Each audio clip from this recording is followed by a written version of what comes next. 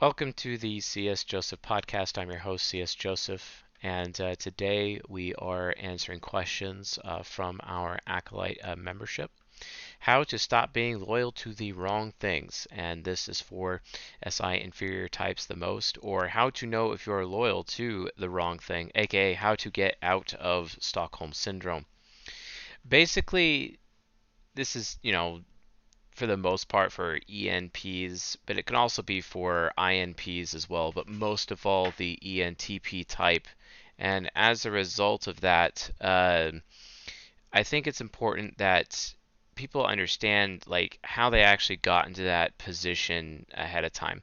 Effie Child, for example, from an ENTP point of view, it's very people pleasing. It wants to be wanted. It wants to be liked and accepted by other people. And sometimes, when an ENTP is being abused by other people, from an abuse perspective, the problem is that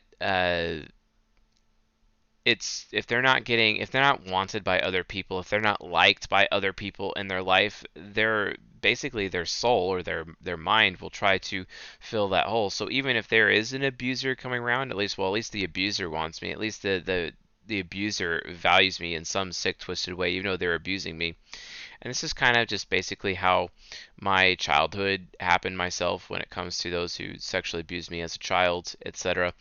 And I ended up finding more validation from my abusers and being desired and wanted from my abusers than my even more so than my own immediate family, basically.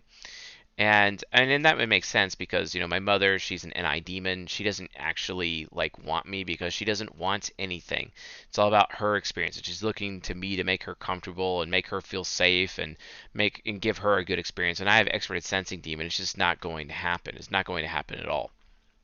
So this is one of the main issues that I have with my mother. It's like we just can't get over this aspect. And I don't judge her for it. It's just something that naturally happens. It would be nice though if she'd actually be willing to have a conversation about that with me instead of just completely dismissing it with Ti Child. But that's another story. But you know, really, how to stop being loyal to the wrong things or how to know if you're loyal to the wrong things, you're really not going to know. You're just not. And if you have some idea that you might be loyal to the wrong things, well, there's really only one thing you can do, and that is run an experiment. Especially if you're an ENTP, run an experiment and try not being loyal to that thing for a little bit and see what happens. See if you end up opening other doors in your life. Like for example, I was in an abusive sexual relationship once with an ENFJ, and life kind of changed for me the moment I decided to stop being loyal to her because she was very controlling, very insecure, wasn't really good at taking care of herself, and ended up becoming abusive as a result, very forceful, demanding. Um, it just got to be this huge issue. She'd always like try to force me to do things I didn't want to do, even in some cases getting physical over it. And I just randomly decided, like, you know what, I'm not going to be loyal to this person anymore. And then as soon as I made that decision, my whole life opened up, and then I get to see all these other choices and all these other opportunities and all these other options, basically. You literally just have to get out of your comfort zone. And when you're in your comfort zone and you're loyal to your comfort zone, you're actually dealing with being what's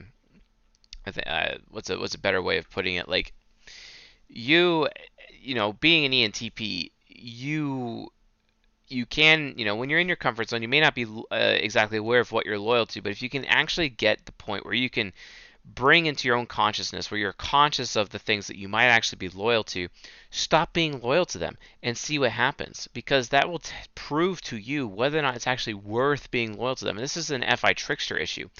FI trickster gets in the way. FI trickster makes it hard for you as an ENTP to even determine whether or not it's even worth being loyal to that person. So you really have to go. It's really like a form of exposure therapy. And for the sake of this particular show right now, I'm going to look up the definition of exposure therapy, just in case. Okay, that is a form of behavior therapy in which a survivor confronts feelings or phobias or anxieties about a traumatic event and relives it in the therapy session.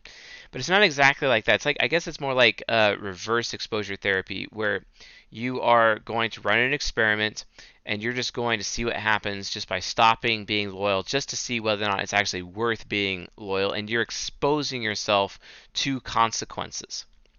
And that's something that Anti-Nemesis needs to do. That's something your expert at sensing demon needs an ENTP to do, is to consistently expose themselves to new things to get them out of their comfort zone, just to see, okay, like, yeah, realize that you're really strong, you're not as weak as you think. And if you would actually, and if you're so afraid of being weak, if you would expose yourself to new things and not be stuck in your comfort zone, well, guess what? The comfort zone of abuse, you'll realize, is not something you want to be a part of anymore, because you're actually exposing yourself to other alternatives. It's kind of like what I tell to SI demons with INJ types, especially INTJ types. They need to overwrite the hard drive with having new shared experiences with other people. Well, the ENTP needs to overwrite the hard drive by having new experiences for themselves, basically. And it's done through experimentation.